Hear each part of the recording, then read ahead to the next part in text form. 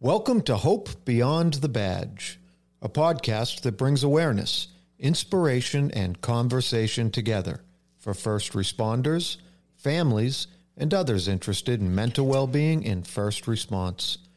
New episodes weekly with your hosts, Jay Bailey and Linda Kokoros. Jay is a father, a military veteran, worked in the fire service for 18 years, and carries a diagnosis of PTSD. Linda is a mom, a wife, a certified life coach for first responders, and a suicide loss survivor of a first responder. Let's talk about it.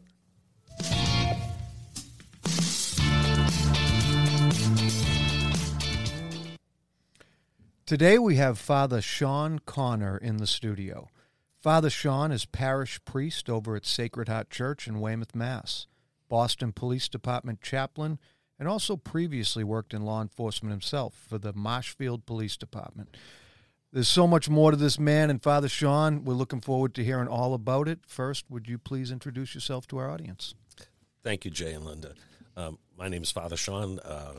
I've been at Our Lady Queen of Peace Parish now, Sacred Heart Church, for 10 years. I grew up in Marshfield after I was born in Brockton. Then we lived in Dorchester for a while, but we flew the city like many others in the early 70s. Yeah.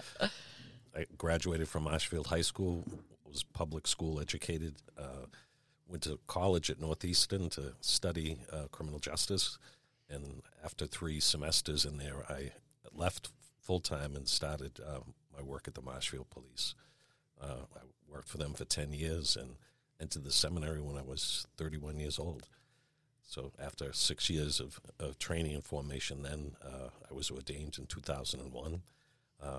Spent about 6 months in parish work, and when the clergy sexual abuse crisis, the revelations of it were made public because of my background in law enforcement, but also as an investigator for sexual crimes and counseling work. I was asked to be part of a team to help respond to victims, survivors, and their families. Oh, wow. I did not know that about you.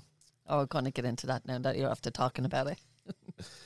It was very, obviously, important work and very sensitive work. I still do some help on the sides as a referral. About 1 year into that is when I took over as one of the Catholic chaplains for the Boston Police Department after one of the original chaplains was injured and ended up at Spalding Rehab and in a wheelchair. So I've had the privilege of working with them for 20 years, really caring for police officers and their families, as well as the civilian staff of the department. So, but I've helped with the family assistance unit, peer support, as well as critical incident response. Well, see, we told you that there's so much more to this man, right, Jay? Yeah, we did. We sure did. In fact, I love all of this already. I mean, we talked off air and I just said you're just a perfect candidate to come on the podcast, right?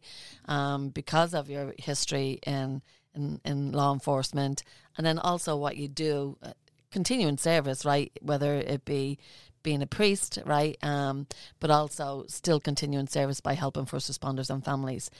Let's get into it. So you went to college, right? To become criminal justice, right? To become a police officer. Was that something that you always wanted to do? Where did that come from? I actually come from a police family. My dad was a sergeant on the Milton Police for 36 years. My brother just retired from the state police, former Metro police officer. My nephew Joe has been on the state police for a few years now. But I think as boys, we always wanted to imitate our dad. Our dad wanted us to go to school and have an easier life. His time in law enforcement, he started during World War II, actually. He was a little older. We were the second marriage for Miles Connor, Joseph, as he went by, his middle name. But my brother and I would always be trying to dress up and play the good side of the law. Yeah. I come from a kind of blended, complicated family. Someone in the law enforcement community will know about my older brother and his hijinks. But my dad passed away in 1981. My brother and I were still in high school, and I think that it kind of changed the path for us to follow him, to do good and help others. I think that's what led it there. I never thought of myself as being a priest. My brother, who's a year older than me, everyone always told him he should be a priest, where I was a little more one to get in trouble, push the lines, if you will.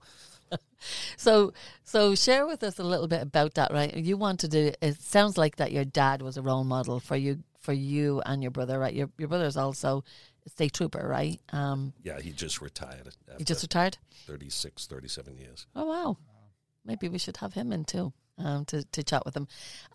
But it sounds like your dad was the role model, and again, especially when he passed away, that was something that you were led into.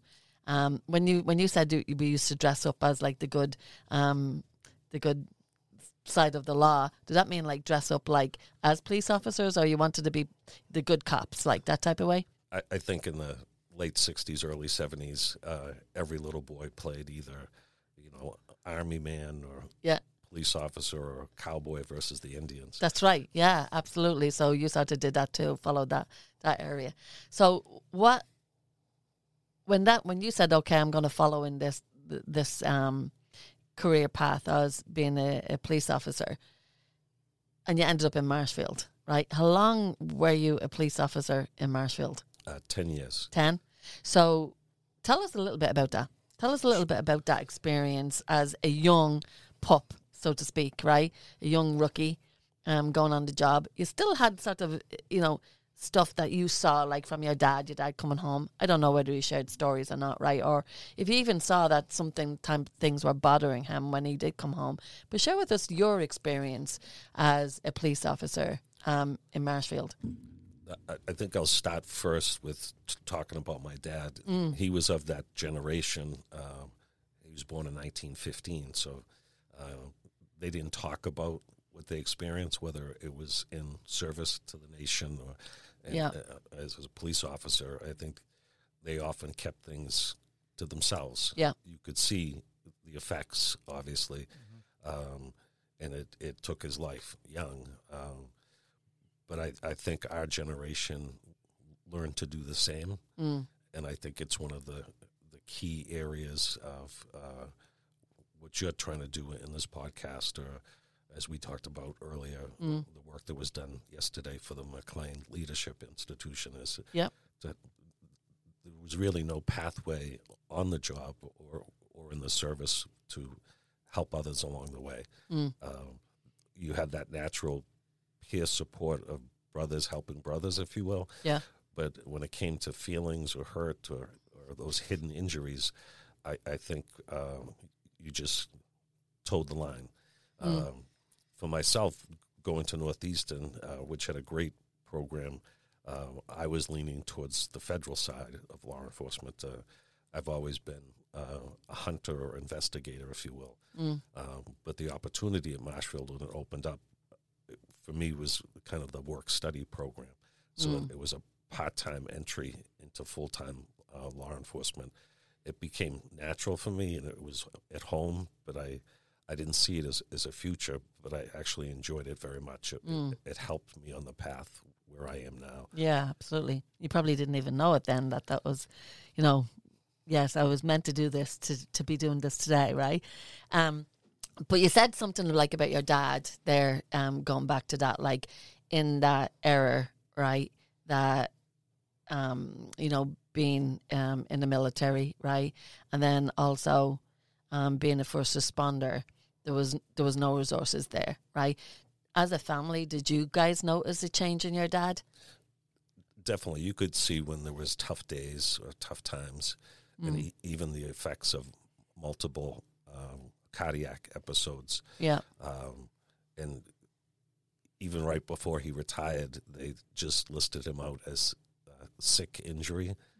He wouldn't wasn't proper to share any type of weakness, whether it be physical, emotional, psychological, until it took its final toll that he couldn't go back to work and retired.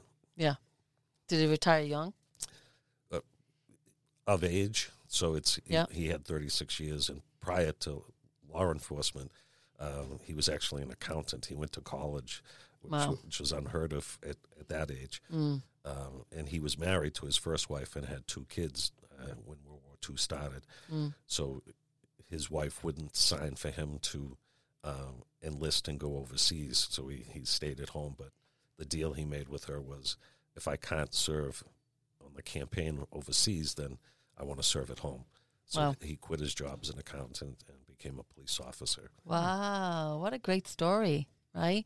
So now here you are, right? You saw some of those changes, right, at home, and you might not have known what those changes were, but you knew Dad was off, or maybe, cranky, or whatever it might have been that you saw. I mean, we don't need to go into that. About yourself now. I mean, here you are on the police department in Marshfield, and during that time, even back then, you got to see, right, you're in a job of service, right, of trauma service duty, right, and you get to see that every day, and not known. Were you expecting were you expecting that, like, to see that? I think what we grew up on in the 70s and 80s, our understanding through, whether it be books, TV, or movies, you had an image in your mind of what the job entailed. I don't think anyone is prepared to understand the effects that it has on you, going from that 0 to 100 and then stopping, or being at rest and having to go beyond what's normal for a human being to do. And again, you still had the inherited culture, if you will, of you keep things inside. You might blow off steam, shove it down with the boys afterwards, or you might take off the edge by alcohol or other things that just numb the feeling and made it capable for you to go back to work. Yeah, we heard those type of conversations in other interviews where one of the police chiefs said it was called choir practice, right? Going out and having choir practice and wherever that might meaning you're going to all be able to let off that steam, right? And that was a coping mechanism then, right? Because there was, even if there was some support, it wasn't really known amongst your peers, right, and yourself. It wasn't public, definitely. Yeah. I think for the married officers and those who were married and had children, you needed to do something to prepare yourself to go home, especially to sleep, get a few hours of sleep, or not enter your family with that edge still on. Those raw effects of the job, or it's or the broken part of humanity that you encountered or touched. Yeah, when you think about that, right? Again, the husband going home, the first responder going home, and needed to blow off some steam before they went home to the family, the wife, whatever, right? They needed to just shake that off, and going to choir practice or having a few beers, whatever it might have been, they need to do that for that night. But then it happens again the next day. It becomes a habit. And it becomes, you take on bad habits, which are really not coping mechanisms. They're it's medication. Yeah, it is a coping mechanism in a formal way, because it's helping you cope with what you're dealing with right now, but it just numbs it and just makes it go away for a very, very short time. Jay, do you want to chime in on that? Well, yeah, I mean, coping mechanisms, they can be healthy, they can be unhealthy, and I think a lot of times what we see exactly what you're describing, Father. We see people who are having their nervous system interacted with. I love the way you put that, interacting with like the broken parts of humanity, because that's what takes a toll on first responders, those interactions. And I guess I'm wondering if you were aware that was going on with you when you were on the job. If the nervous system in a lot of ways is like a muscle, right? It can get exhausted the more that you the more that you have that spike and your brain releases those chemicals and that adrenaline. And a lot of times I think people are unaware that that's happening, or unable to acknowledge that's creating a reaction within them. And then from there, many people cope in unhealthy ways. But were you aware that the job was having an impact on you, or? I'd say probably no early Okay. on. I think it would be easy for you to point to others who maybe had been on 20, 25 years, Yeah. many of whom were Vietnam veterans who saw, heavy combat. But you'd say, geez, I don't want to be like that. Yeah. But what I'm doing now is just normal. That's what everyone does. Mm-hmm. Yeah, exactly. Like, this is what everyone else is doing, right? To be able to get through the night, to go home, right? It's part of the choir. It's part of Yeah. the choir, right? Yeah. It's part of the choir. And you're still learning to sing.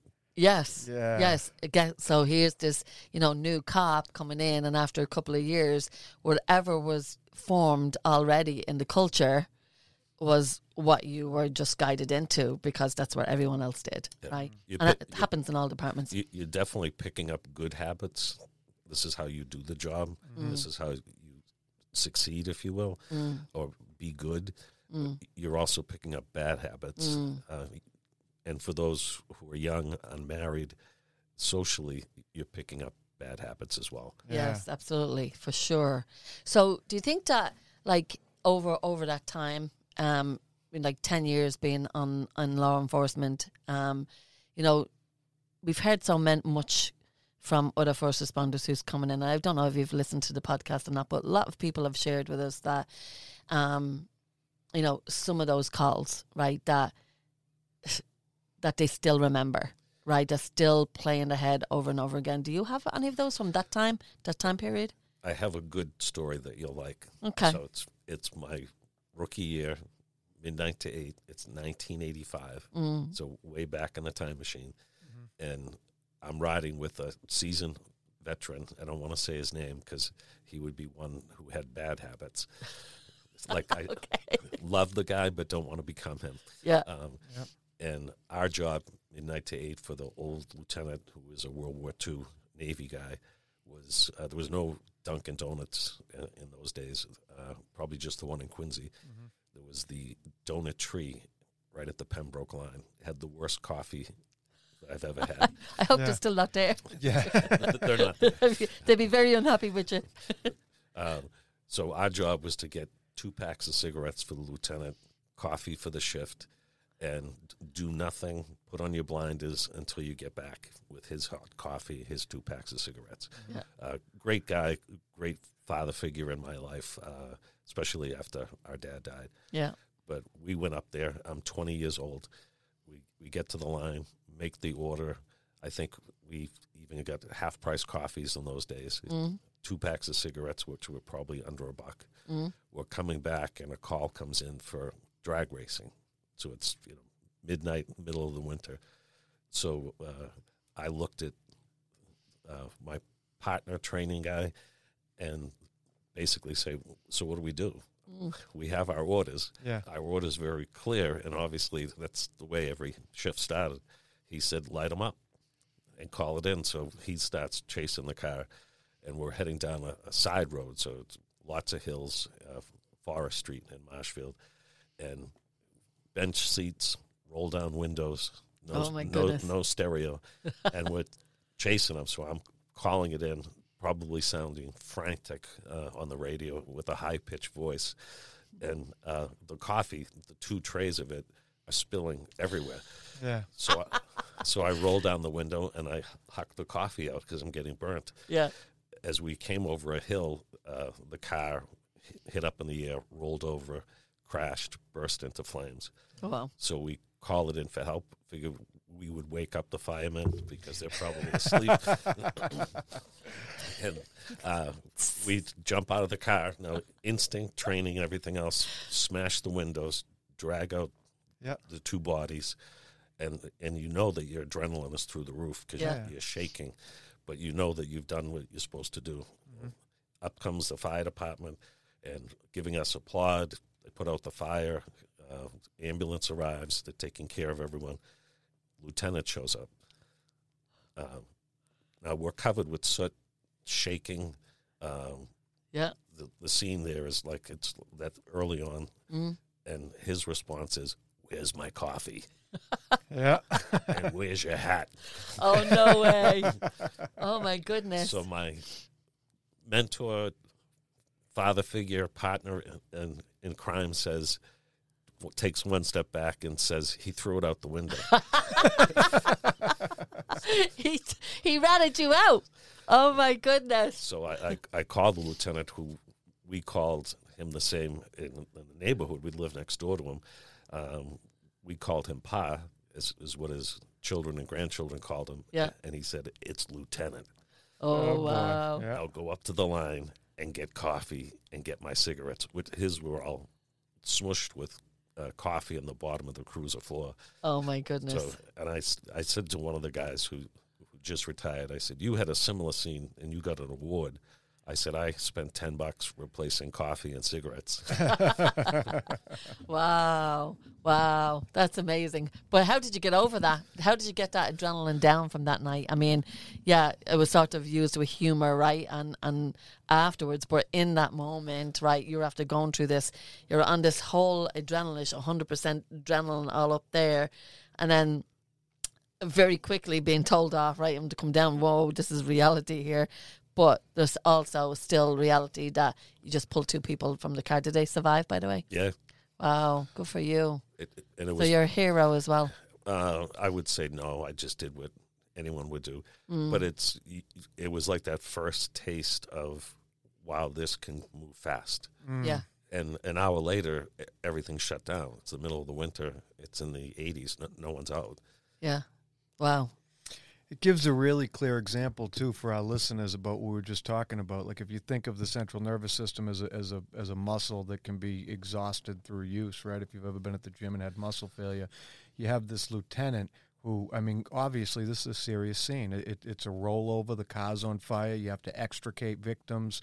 It's no small deal in terms of calls, and there's no reaction within that person that's been doing the job for a long time. And for those newer first responders, there's a human reaction, and that can get dulled over time. Certainly, and I think you can easily become numb to it. Yes. And for him, it's, I'm starting my night, get me my coffee. Yeah. My 2 packs of cigarettes that I'm going to smoke in 8 hours. Yeah. And I used to drive landing craft and landed at Normandy, and everyone I know that I loved was killed around me. So what we just did means nothing to him. It's just another night. Yeah, absolutely.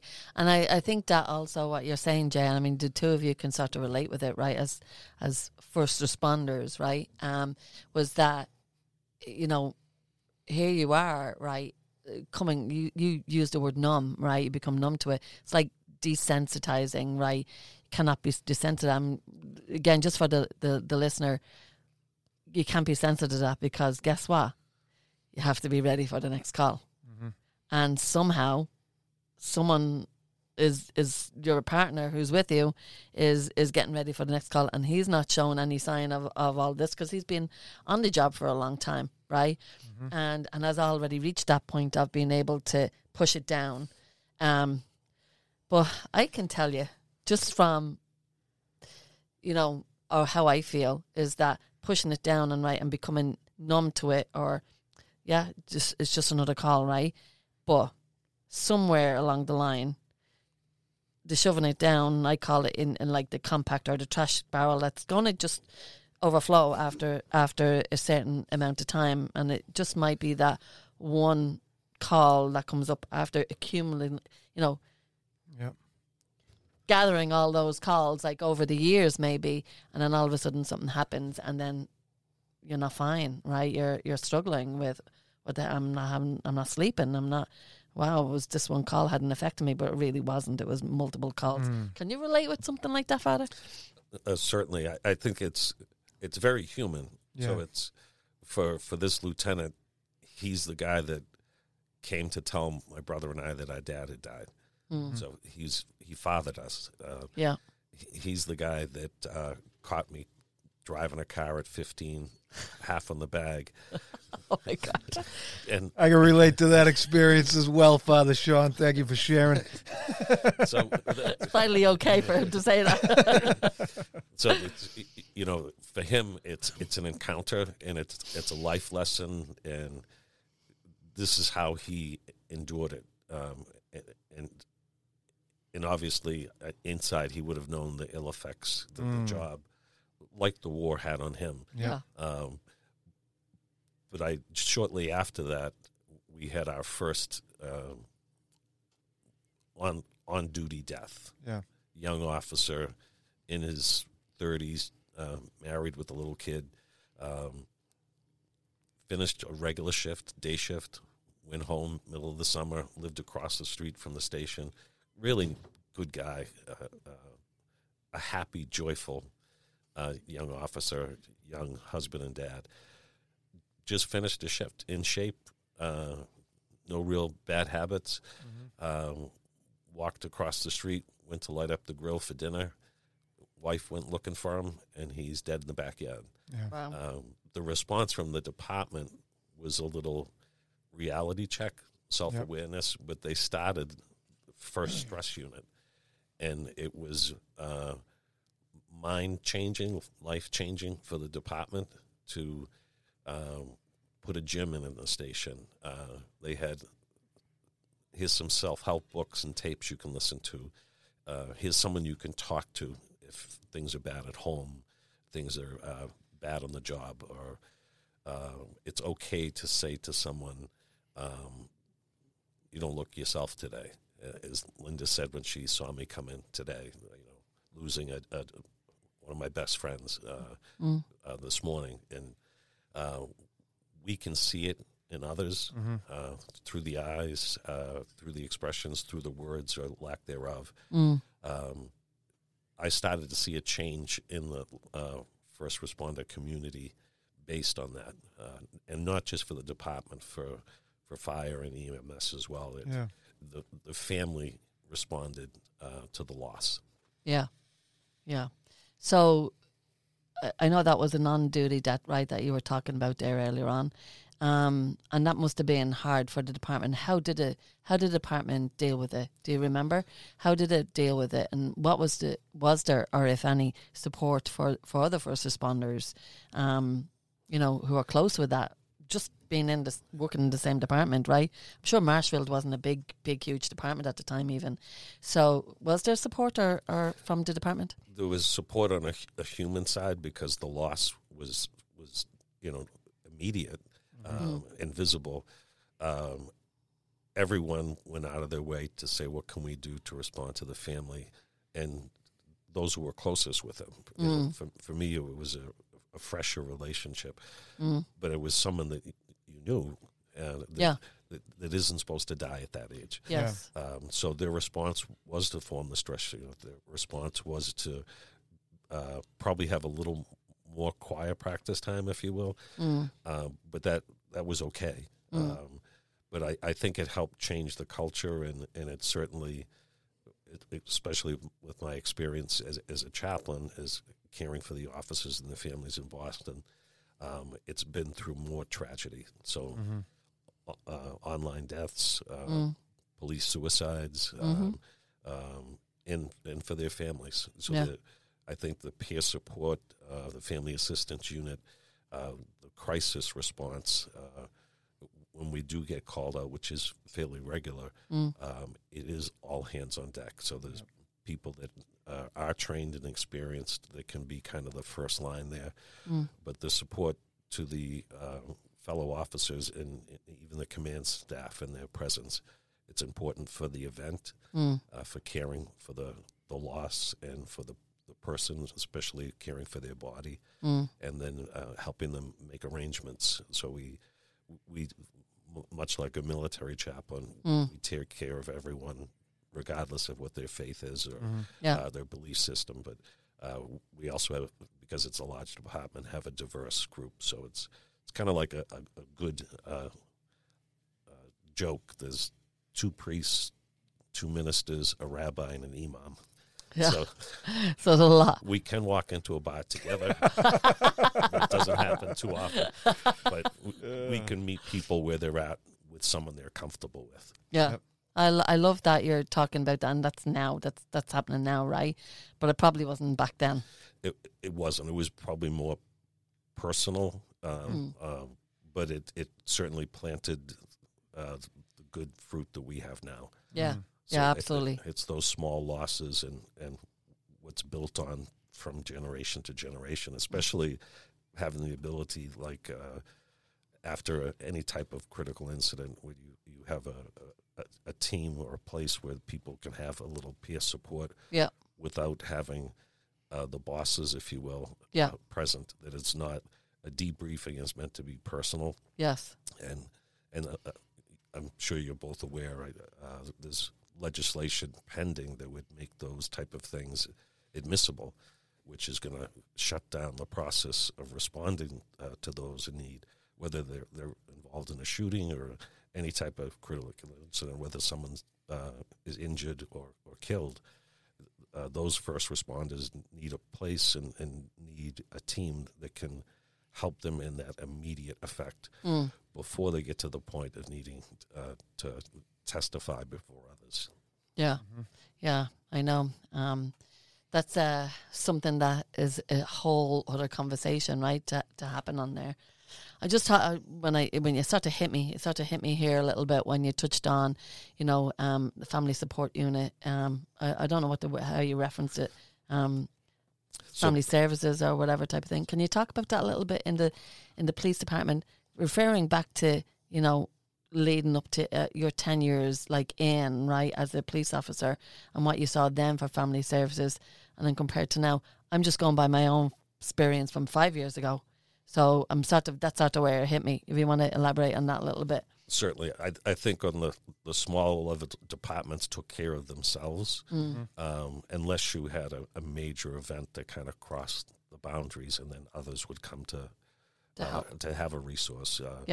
When I started with Boston, I got to know that they had a peer support unit and a family assistance unit. So they do everything from you have a loss in your family to an injury, retirements, but also addiction support groups, whatever the family needs. And it's based out of the commissioner's office. So it has its authority and has its resources. And that's what I've appreciated learning about, but also being part of. Whatever the need is, they respond with everything that's an asset for the department. Yeah. And sometimes that support, seeing it, especially at the Boston Marathon, and being a first responder there, the whole city was in need.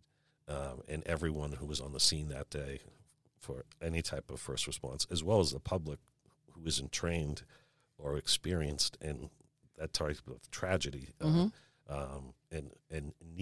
present need to care for those. It was an ongoing 3-week process of constantly making sure there was support there. Yeah.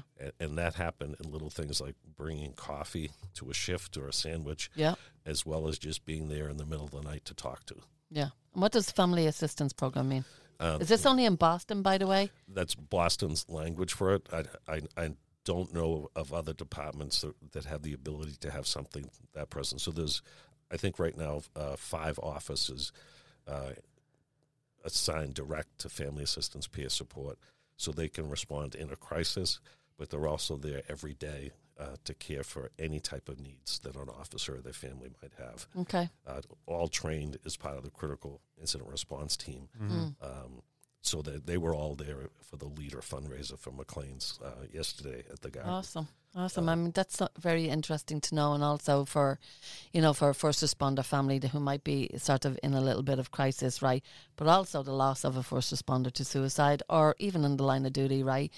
For a family to know that there is support out there and know about it. And again, that's why I asked you, was this only for Boston, or is it involved in all different departments, even locally? I think that just to help the public with it, I think the current first responders all understand how the system works, especially in this state. That is, and we started this over 20 years ago. We responded from Boston to Weymouth when they lost their first officer. After those type of experiences, smaller departments created their own kind of support unit that might not be full-time or dedicated, but it's trained. Yeah. So they're able to do things like when Braintree had their shootings just a few years ago. Yeah. I know myself and Father Paul Clifford from Braintree at the time, I would have been in Weymouth, but I'm part of Boston's response team. I went to the city to care for one of the officers there, while Father Clifford went to care for one of the other officers. I'm purposely not using names just to without having their permission. Yeah. But I think everyone in the system, for whether it be police, fire, EMS, they've seen these type of groups in action, so they want to, how can I plant this here? Or they know that if there's a major event, these type of response teams will go anywhere. Yeah, I love that. I mean, yes, that they have that, and I know that was sort of like in the line of duty of what was happening, right? I'm wondering from my own experience, and I'm taking it just from my own experience, right? And I'm no intentions, it's all with good intentions, but it's just for purposes of a listener and a family might be struggling.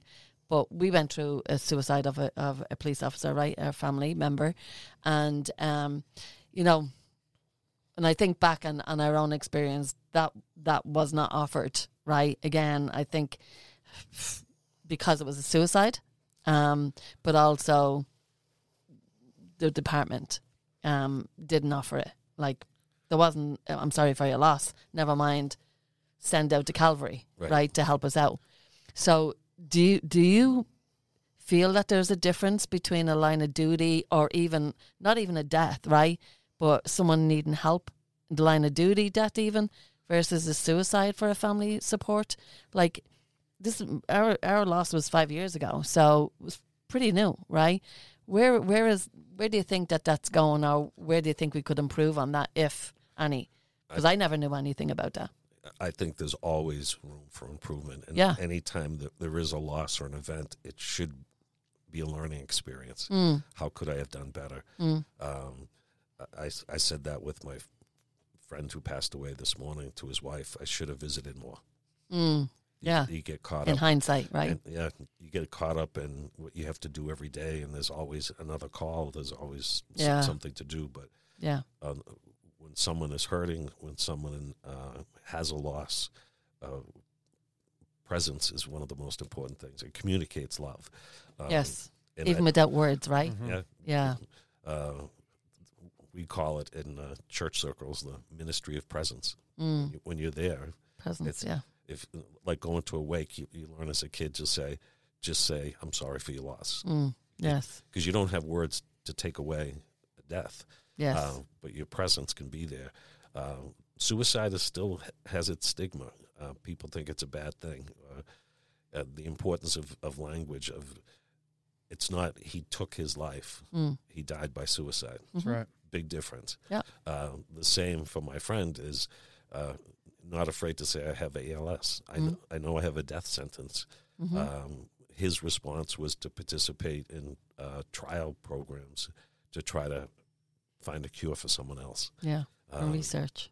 More research. And it's suicide for military, for first responders, has a worse stigma, if you will, than the civilian population, because people think, I guess, that you're trained differently.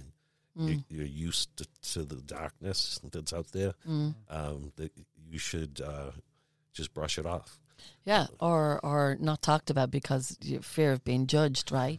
I mean, I know I felt that, Father. After Alex lost, I have that picture out there in the hallway, like my own experience with it. Jay has heard me say this multiple times, but I think it's very relevant to this conversation to share it again. But even a year after Alex passed, and a customer would come in, and I'd see them looking at the picture on the wall, and then they'd say, do you know that? Do you know that man? I would say, yeah, it's our son. And we lost him 2 years ago or whatever it was then. But I would never say how we lost him. And I would never say the word suicide. Yeah. And again, for fear of being judged and didn't want to go there, didn't want to have to go in a protection mode to say, no, it's okay to say that word. I didn't want to address it. I didn't want to, and it was my own stigma, right? So of being judged. But then, I found myself sort of, speaking to some first responders and especially here at the cafe, being able to talk to them, and I realized very quickly that Alex, we thought we were the only one. You know what I mean? That we were going through that. We didn't know about any of other suicide deaths in law enforcement or in first response in general around us at all, because it wasn't talked about, right? It still wasn't talked about 5 years ago. It was in no, and I got sort of brushed underneath the table, and that's how our family was treated too. So I went along with it, like, you don't talk about it, and but I very quickly realized that other first responders were coming in and talking to me and sharing little bits, and it was very evident to me others were going through some sort of struggle. And I knew if I wanted to help somebody, I needed to drop my own stigma and get rid of that and get rid of the shame that came along with it for me, personally. And that was the only way that I was able to do that, was to drop it and start talking about it. So if someone says to me, do you know that gentleman? Yes, it was our son. We lost him 5 years ago and he died by suicide. Yeah. And I don't feel any shame. I feel actually a lot of, the relief when I dropped it first, but also, I feel this is another opportunity for me to bring light and awareness to suicide in first response and mental health in general in first response. Anyone want to chime in on that? No? Yeah. Yes, ma'am. So I think when you talk about talking about it, that's so important, right? It's in our intro. Let's talk about it, because that's the only way that we can really arrive at more honest truths, and from that place, that's where we might be able to create change, and that's certainly what we hope to do here. And earlier in the conversation, we were talking about sort of the human reaction, right? Loss and grief and trauma and human tragedy. These are painful things, and there's a psychological response. It's not just okay, it's natural, and it's expected that your body might try to avoid that pain, and that's how we become numb in this line of work. And it is by no coincidence that there is a much higher rate of suicide for military veterans and for first responders than there is the rest of the population, and that's because it's duty connected. That's my opinion. But the data certainly supports that opinion. And this is what we're talking about now, is kind of the spectrum of how human beings respond to these things. We might get numb. We might cope through alcohol and drug use. And if we continue to progress, then in order to end that pain, we've talked about this. People that commit suicide, that's what they're trying to do is no longer hurt, no longer be in pain. And while that's difficult to talk about, I believe that's how we reduce these numbers, by smashing this stigma, by removing the shame that's associated with the conversation, so that first responders can reach out and get the help that they deserve. Because not only is it okay to not be okay, it's normal, it's expected, and it's entirely in line with the science and math of the human condition that you might be hurting. And there's help, and you can get well and have a better career and be of more service. Yeah, you're in a trauma duty job, right? So you're going to see that, and it's okay to have a human reaction to what you see every day. That's why it's so important to get that information out there. I think that's the key to understanding kind of 101 counseling that we learned in the seminary was name it, claim it, and tame it. So the naming of suicide, but claiming the effects that the job, like any physical, psychological type of work, I've been doing this warehouse work for 30 years. Now I have degenerative back problems. Couldn't see it on the outside until the point where I can't lift that or I'm injured. The effects of dealing with darkness in the world and the ugliness of humanity, it has to have an effect. It has an effect on the eyes, on the heart, but it's going to have an effect on the person's very being. In my language, their soul. Yes. My language too, Father. Amen, sister. So the naming of suicide after the event affects the family, but it also affects the family's memory and love of their loved one. Is someone going to think he was bad because he died by suicide? Yeah. And you've seen the kind of present understanding of people who have a diagnosis, PTSD. I had that same diagnosis after the marathon from the effects of other tragedies, other deaths, other suicides. It was going to a police suicide of entering to bless the body of a friend. Here's the smell of gunpowder and the blood. It was like a 10-year flashback back to ground zero, if you will, the marathon.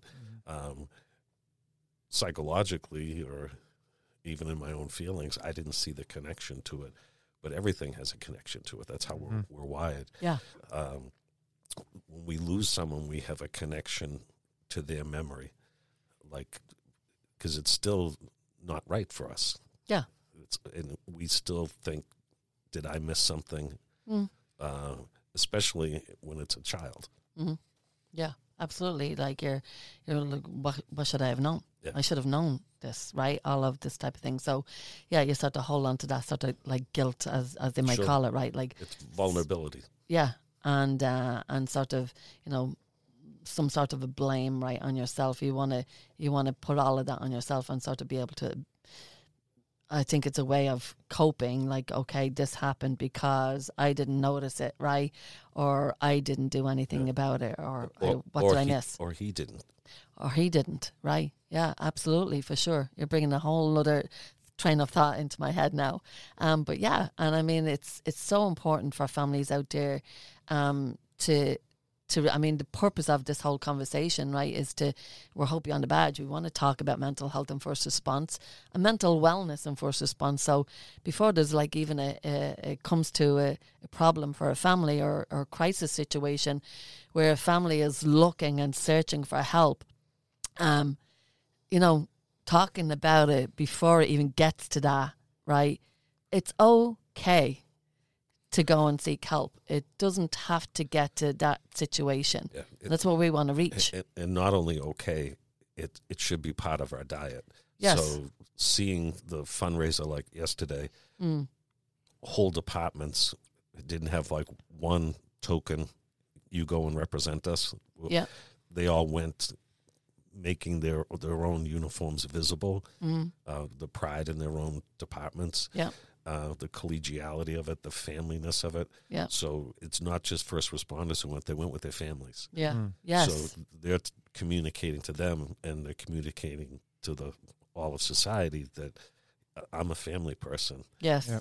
But my family believes in caring for one another. Yes.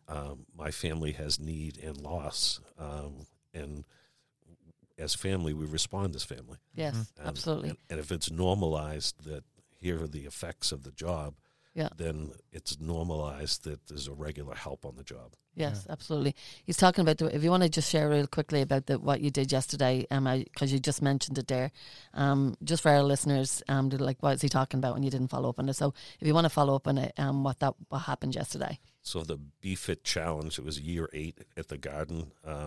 National Grid has been a major supporter, as is the whole family at the TD Bank Garden. Mm-hmm. I think I just earned a free T-shirt from them. A lot of us and a lot of first responders and their families went to be part of this challenge. So you saw firefighters carrying their tanks and running up and down the stairs at TD Garden. Mm-hmm. And then the 2 levels that go up. They created an indoor course. I think the first year we ran outside. I was happy yesterday that we were running inside. You were inside. I don't really run anymore. Just had a little back operation. But I did make the rounds. And you did participate. I did participate. That's what matters. I joined the Martin Richard Foundation, Team MR8, who I'm a founding board member of. And a close family friend. I buried little Martin after he was killed at the marathon. And it's part of the work that family does in response to their loss is responds to those who cared for them, the first responders and their community. Just got goosebumps. And it's pretty powerful. It's a witness, but it's also the medicine they received. They bring that medicine to others. Yes. Hope, yes. Peace. Yeah. And you could see it present there.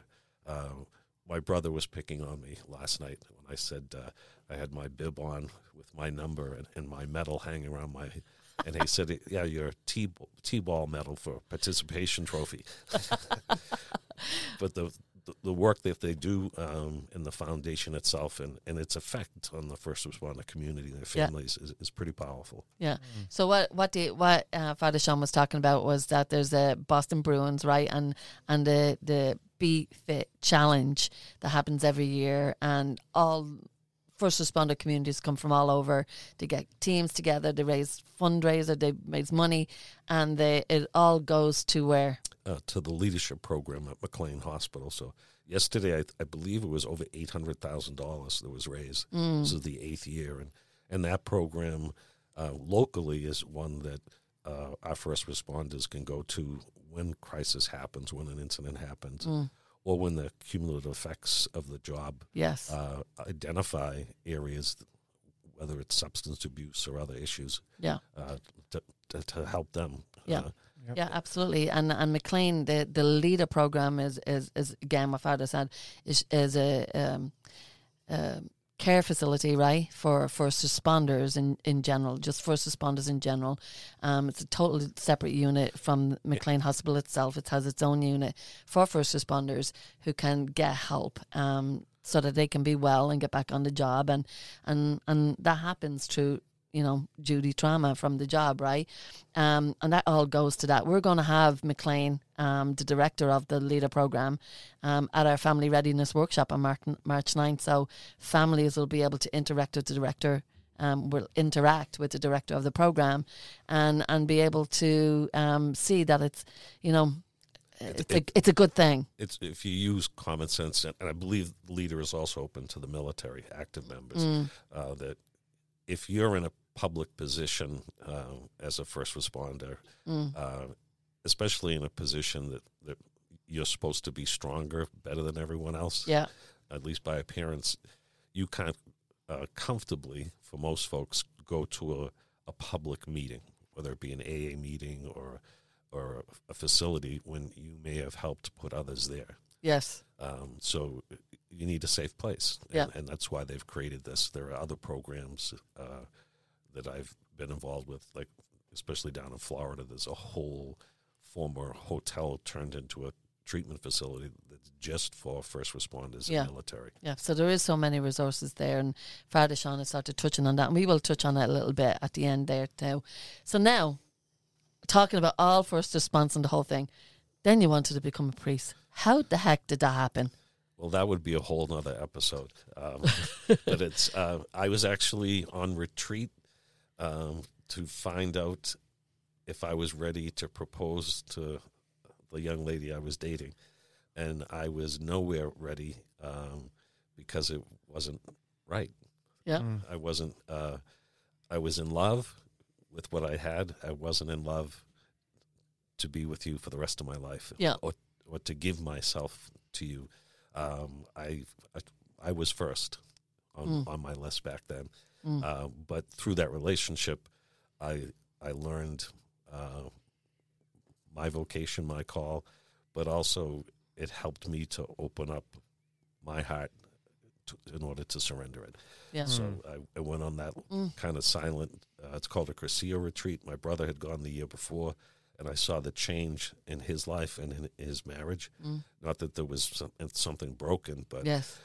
it's every day you're supposed to fall more in love. Yeah. And if you're blessed to be married, you're supposed to fall in love more and more with each other. And that's why anything that hurts that relationship is going to lead to problems like coping mechanisms and bad habits. For me, it opened me up to a flashback from John Paul's visit to Boston. And it was at that Mass where he particularly talked about vocations that I had that spark in my heart that said, I think I'm supposed to be a priest. And it wasn't because I felt worthy of it, definitely not smart enough to go back to school or to be entrusted with caring for others that way, but it's where I found happiness and joy and hope. Wow. And now there, and you're over at Sacred Heart, and I know myself and Father Sean have become good friends.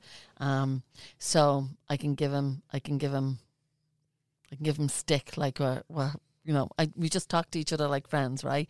Would do.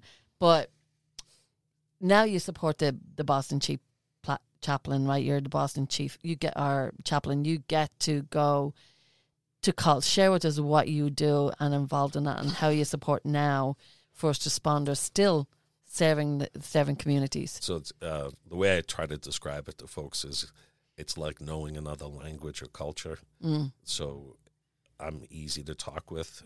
I joked with Linda that later on in my law enforcement career, sometimes I'd be partnered with someone for the night, and it was because I was known to be a good listener. I didn't know this until I resigned, and they all said, it's about time you became a priest.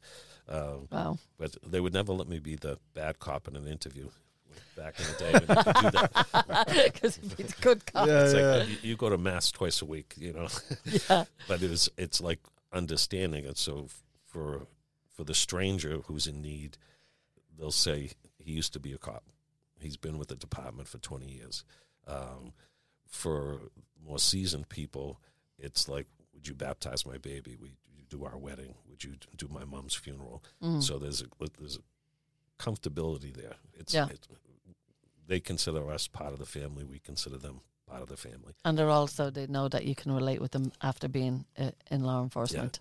Yeah. And can talk the language. Yeah. So it's I am certainly not an innocent choir boy from my past or my present, but it's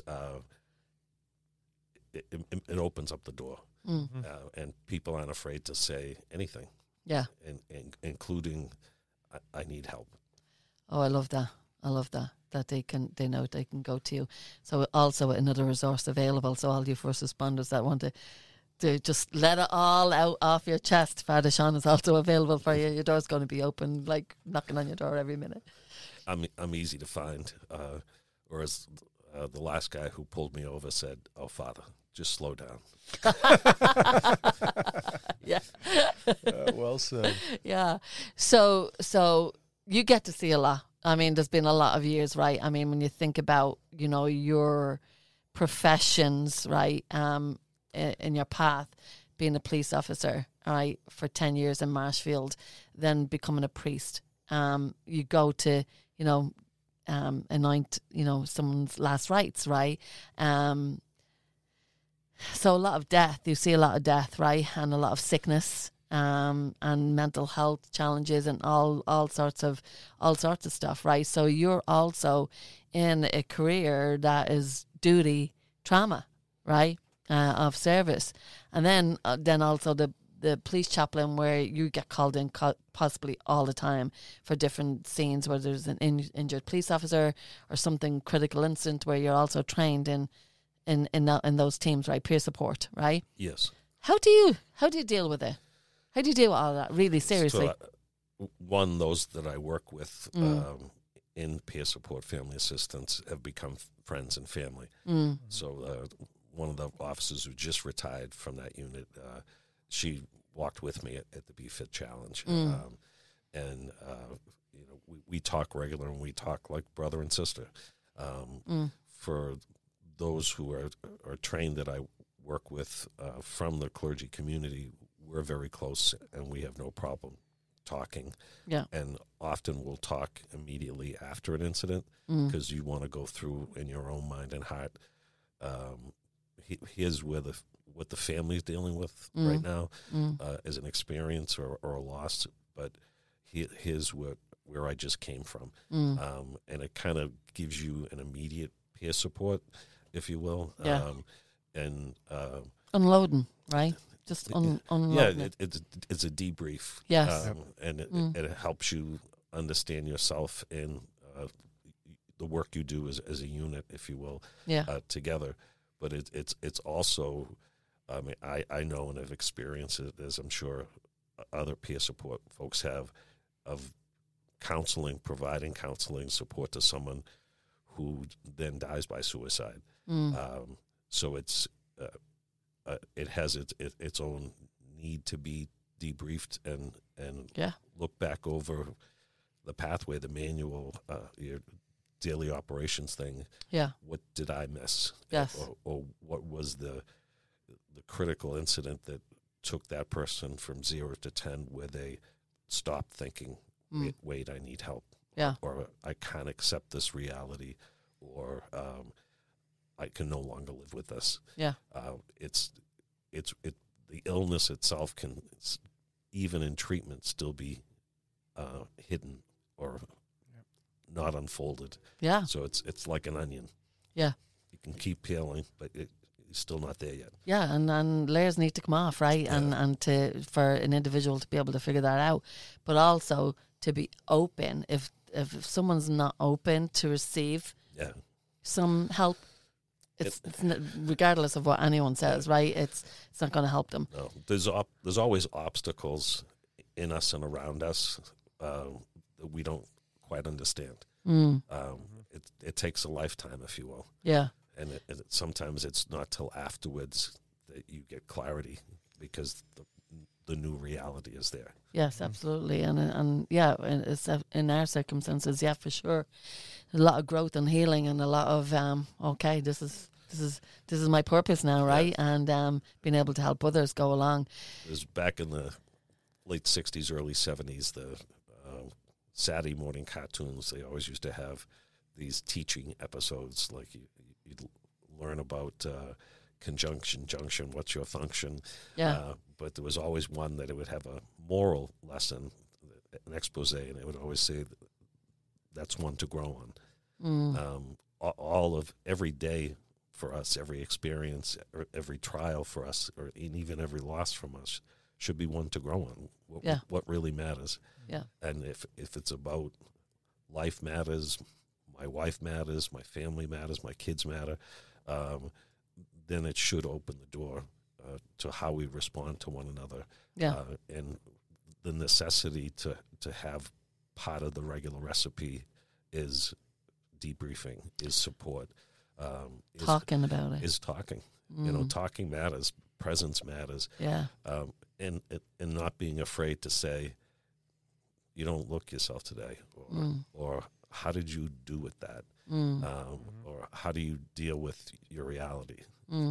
So for my friend's wife, who's also a dear friend and part of the family, the phone call, the notification had an immediate just pause, and I don't have a word to say other than I'm sorry, I love you.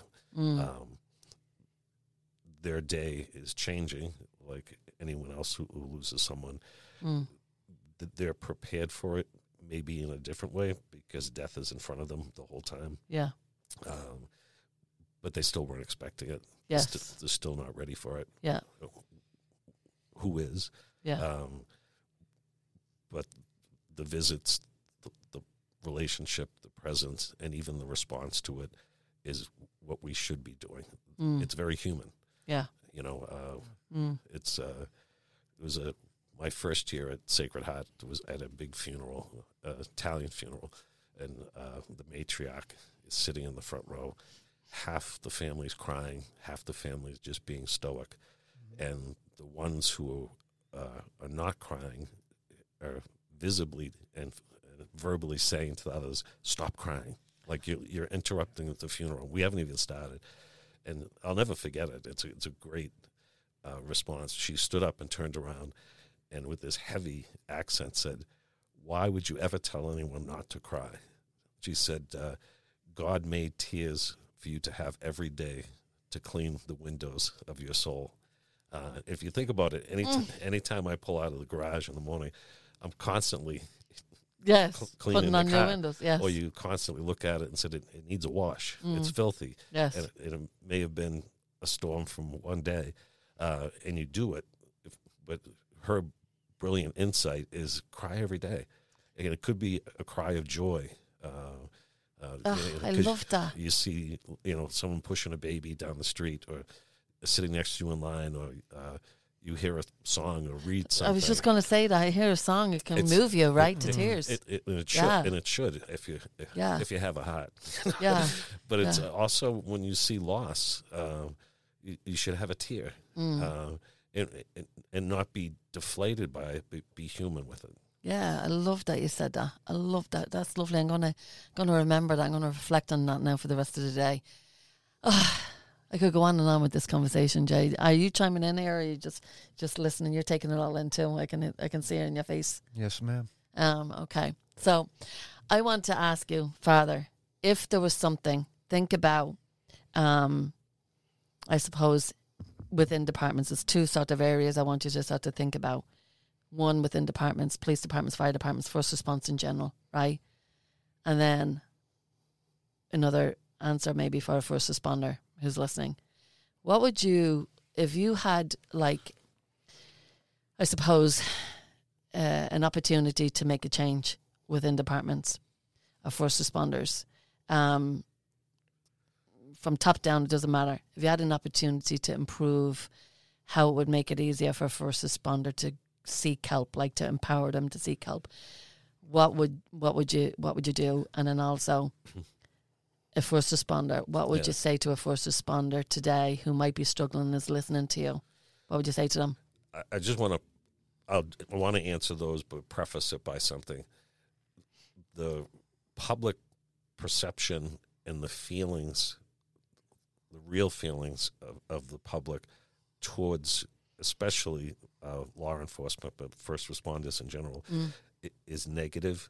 It's tainted by abuses of others. It's tainted by the world we live in, the decriminalization of crime.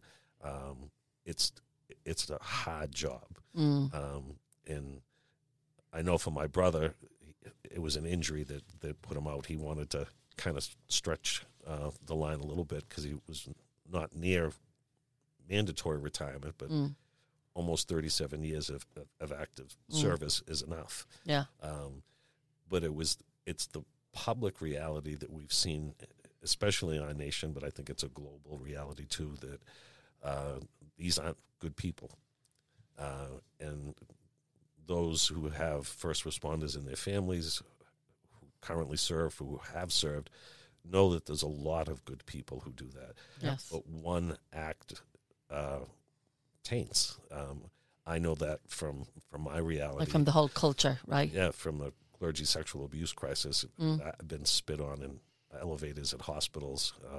Just the uniform that you wear makes others judge. To your point earlier about Alex, is do you know him? Now, it could have been someone who knew his story or the end of his life story. It could be someone who just doesn't like people in uniform or had a bad experience with it. Yeah. Whatever it is, it is. So you need that lens in order to answer both questions. So the first for the department, for the administration, is to use a Pope Francis description, smell like the sheep. So you should know your department. It's. I want to hug you right now. That's great. Smell like the sheep. There shouldn't be a separation. You still have to be the administrator. Yeah.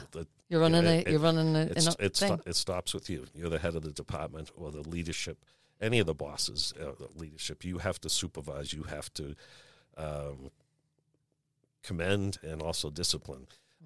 You're responsible publicly to answer to politicians, and if something goes south, to answer for its reality. But know your guys.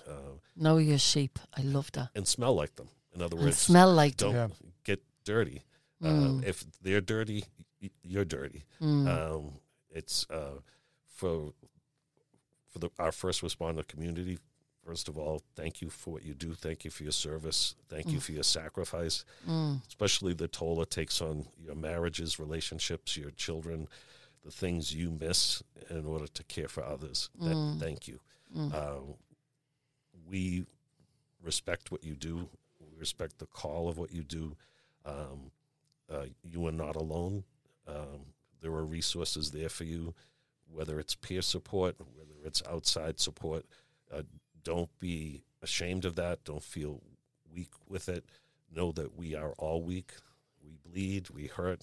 We suffer. Sometimes it's in hidden ways. Sometimes it's in public ways. To coin a law enforcement phrase, if you see something, say something. Tell your peers, you look like shit today. You can bleep that out later on if you want to. It's not the first time I've said it. Also, when you're enduring something or experiencing something, make sure the resources are there. If you don't have it present on your department, ask for it, negotiate it. It should be normal. I know that there's programs. I know you both going to talk about upcoming things that having the resources locally that we want to support and host, so that if you have an incident or if you are suffering through something, that you have a place to go where there is support, where you're not being watched by the bosses. Yeah. You need to be able to debrief, and we've hosted plenty of those from this area. And again, places like Boston do it very well, but they have negotiated these, what should be normal benefits, as a collective bargaining that can't be taken away. Yeah. And it should be that. It should always be given, but if they don't give it to you, then have it written into your contracts, or create regional places where it can be part of, this is what you're owed. You drop off your dry cleaning and it gets paid for by the department. You should be able to drop into a place and get support, regular support, your daily bread of support. Oh, I love that. And what Father Sean is started talking about, I mean, thank you for saying that. I know those two answers that you gave are I'm sitting across from him, so I know they are heartfelt. And when he's saying that, and he's a priest, so he's not going to lie to it, right? But what I want to add to that is some of the things, the local things that we are offering. And Father Sean is so supportive, and we're so blessed and grateful to have your support on that. And I know you believe in, and this stuff works, right? We're doing the blanket making night. We started our first one in January 20th over at Sacred Heart Church, and it was absolutely wonderful. And the next day we got to deliver them up to Onsite Academy, and they were embraced immensely. I mean, it was just wonderful to deliver them off there to Dr. Duggan, right? And he met us there and took them off, and he was so grateful. And the next one is February 24th. So if anyone wants to come and volunteer, just email us, contact us, and sort of let us know that you're coming, and we'll add you to the list. But more importantly, also March 7th, it's been something that we've been rolling around in our heads for a couple of months, and myself and Jay, and talking about like how can we support families of first responders, and the first responders be aware of the resources available to them and out there. And it came up in many interviews, and it was rolling around in my head for weeks and weeks and weeks. And eventually I said to Jay, this is not leaving me. This is not leaving me. It's coming up in my head all the time. It's what I'm constantly thinking about. So I'm taking that as a sign. We're going to move forward with this. And Jay said, yep. And I said, there's no reason why we can't provide this. And he said, yep, you're right. Let's do it. Let me put our heads together. So, basically we're holding a first responder family readiness workshop. for first responders and families, with the purpose of having so many organizations that are coming. I think there's maybe 12, we're up to 12 big known organizations, including McLean, the leader program, coming. And they're all going to set up tables that night and have information about the programs that they offer to help first responders and families. On-site Academy will be there too. And then basically we're putting on the night, and we'll open up the night, but each organisation who's there are going to have an opportunity to present to whoever's sitting in the audience, right? And then now here's this wife or spouse of first responder now being connected. The purpose is to connect the families and the first responder directly to the resources. They know now, here's all these people here, and during break, they can go over and mingle at those tables, right, and get information from each individual one who they choose to interact with. And then at the end of the evening, or some point in the evening, each family who shows up that night, first responders, families, parents of first responders, whoever it might be, they're going to leave with a folder that the AGK Memorial Fund has been fundraising for, and Hope Beyond the Badge. We're putting these folders or binders together for families, and every family will leave one of those. In the folder will be all those organisations, with all their information in there, that if they don't want to open that, they might not want to open that. They're going to go home with it. But they might not need to open it that night or a couple of weeks later or whatever. But when they do, they have it.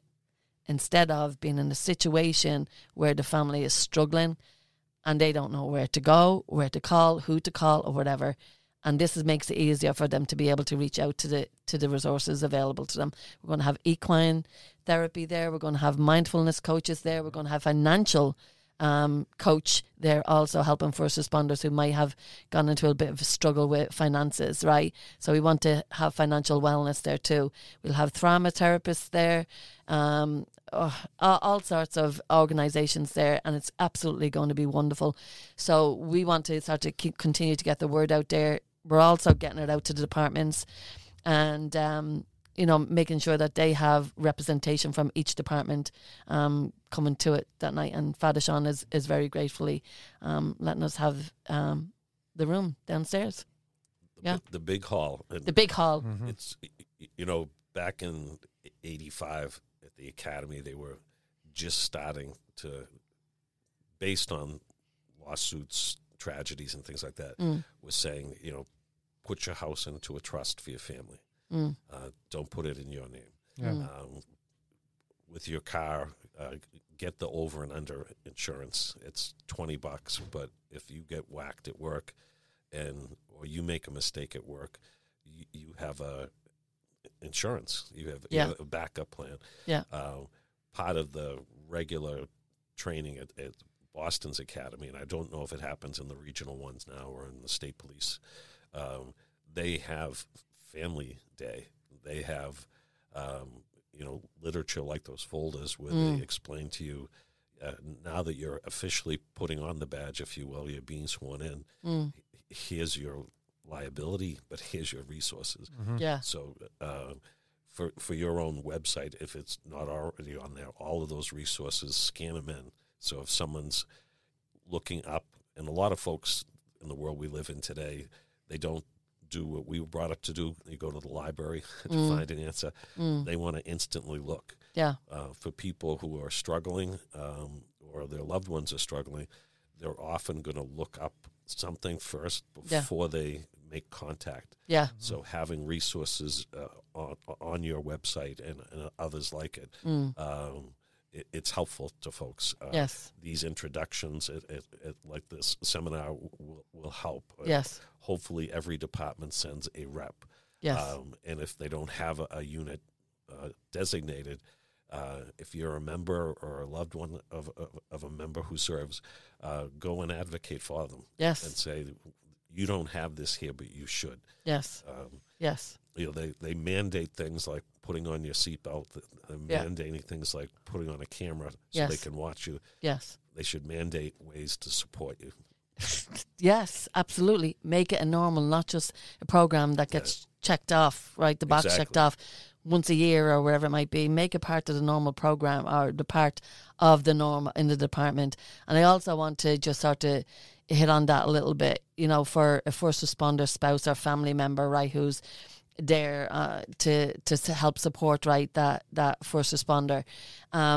It just takes away that anxiety, that stress, right? And that's what we want to help relieve or take away, right? Help remove that. It should be part of the toolbox. Yes, it's part of the toolbox to be able to help them get through a tough situation. And not only are they going to be there and we're providing the resources, but we'll also be able to connect the faces to those phone numbers that you're going to get. Yeah. And you'll get to realise, they're just like you and me, and makes it easier for them to approach that. I had said to Jay, like, McLean Leadership Programme, right? I had said to Jay once before, you know, I'd love that if McLean could be present, right, at this event. And I was just using that as an example to him to describe the feeling that I felt when even the word McLean was mentioned. My shoulders tensed up. Yeah. And I could picture that happening to a spouse, a loved one of a first responder, saying, no, not my loved one, right? No, I'm not going to McLean. And the tension is there. And by there, that night, they're going to realise, wow. Well, and the stigma there, too, is the name is, they don't call it McLean's, they call it the Leader Program. The Leader Program. Yes. Mm-hmm. So it's I'm part of Leader. So yes. I'm a leader. Yes. Who's going to Leader. Yes. That sounds very joyful, yes. peaceful. It's non-toxic. Yes. Yes. But if you say, I heard it last night, someone making a reference to, Medfield, for the poor people at Medfield, the Medfield law enforcement, first responder community. Mm-hmm. I give you a disclaimer at the beginning. I said I was interacting with someone who said, I graduated from Medfield. And they said, what year were you in high school there? And they said, no, the state hospital. And it stopped the conversation. Wow. Wow. And that's often what happens when someone seeks help with treatment. Yeah. And that's why it's important for language, but it's also important to have places that are reserved for the first responder. Absolutely. Yeah. This has been absolutely amazing conversation. I don't know, you good? I'm good. This has been incredible. Thank you so much, Father Sean, for allowing us to have that space to put on this family readiness night and the blanket events, so a family readiness workshop, and the blanket making events. And thank you for joining us on the podcast. It's been wonderful. To hear his perspective, right, on his journey, right, as a police officer and going into priest and then continue to support. Yeah. Absolutely amazing. I learned something new about you too, also. So we're very supportive, and I absolutely love this conversation. I could go on for another hour or two, Father, and just let you go on, because you have so much information and insight to help first responders and families, and we know you're also a resource for both out there. So thank you so much for coming into us today. Thank you, and thank you for what you do to help others. It's our preparation, like our communication, matters. So when we prayed and blessed those blankets as they were being made, yes, we reminded those participating that every stitch, every cut is another prayer. It's another act of love. It creates something that's going to be made ready for those who are in need to be wrapped in. And hopefully the continued work that you and others do helps not only prepare for when bad things come, but it's a constant daily support. So prayers to the first responder military community out there. We appreciate what you do. We love you, and we're here to help you any way we can. Amen to that. Amen. Till next time. Well, welcome to church.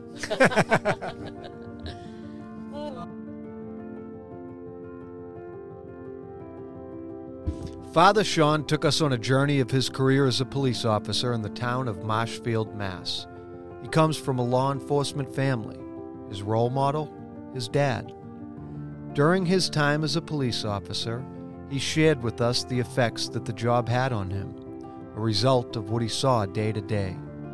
He didn't know it at the time, but this is what led him to his calling to serve others through faith and through God. Father Sean continues to serve the first responder community by being there for them in their time of need. He can relate with them based on his own experiences, peer to peer.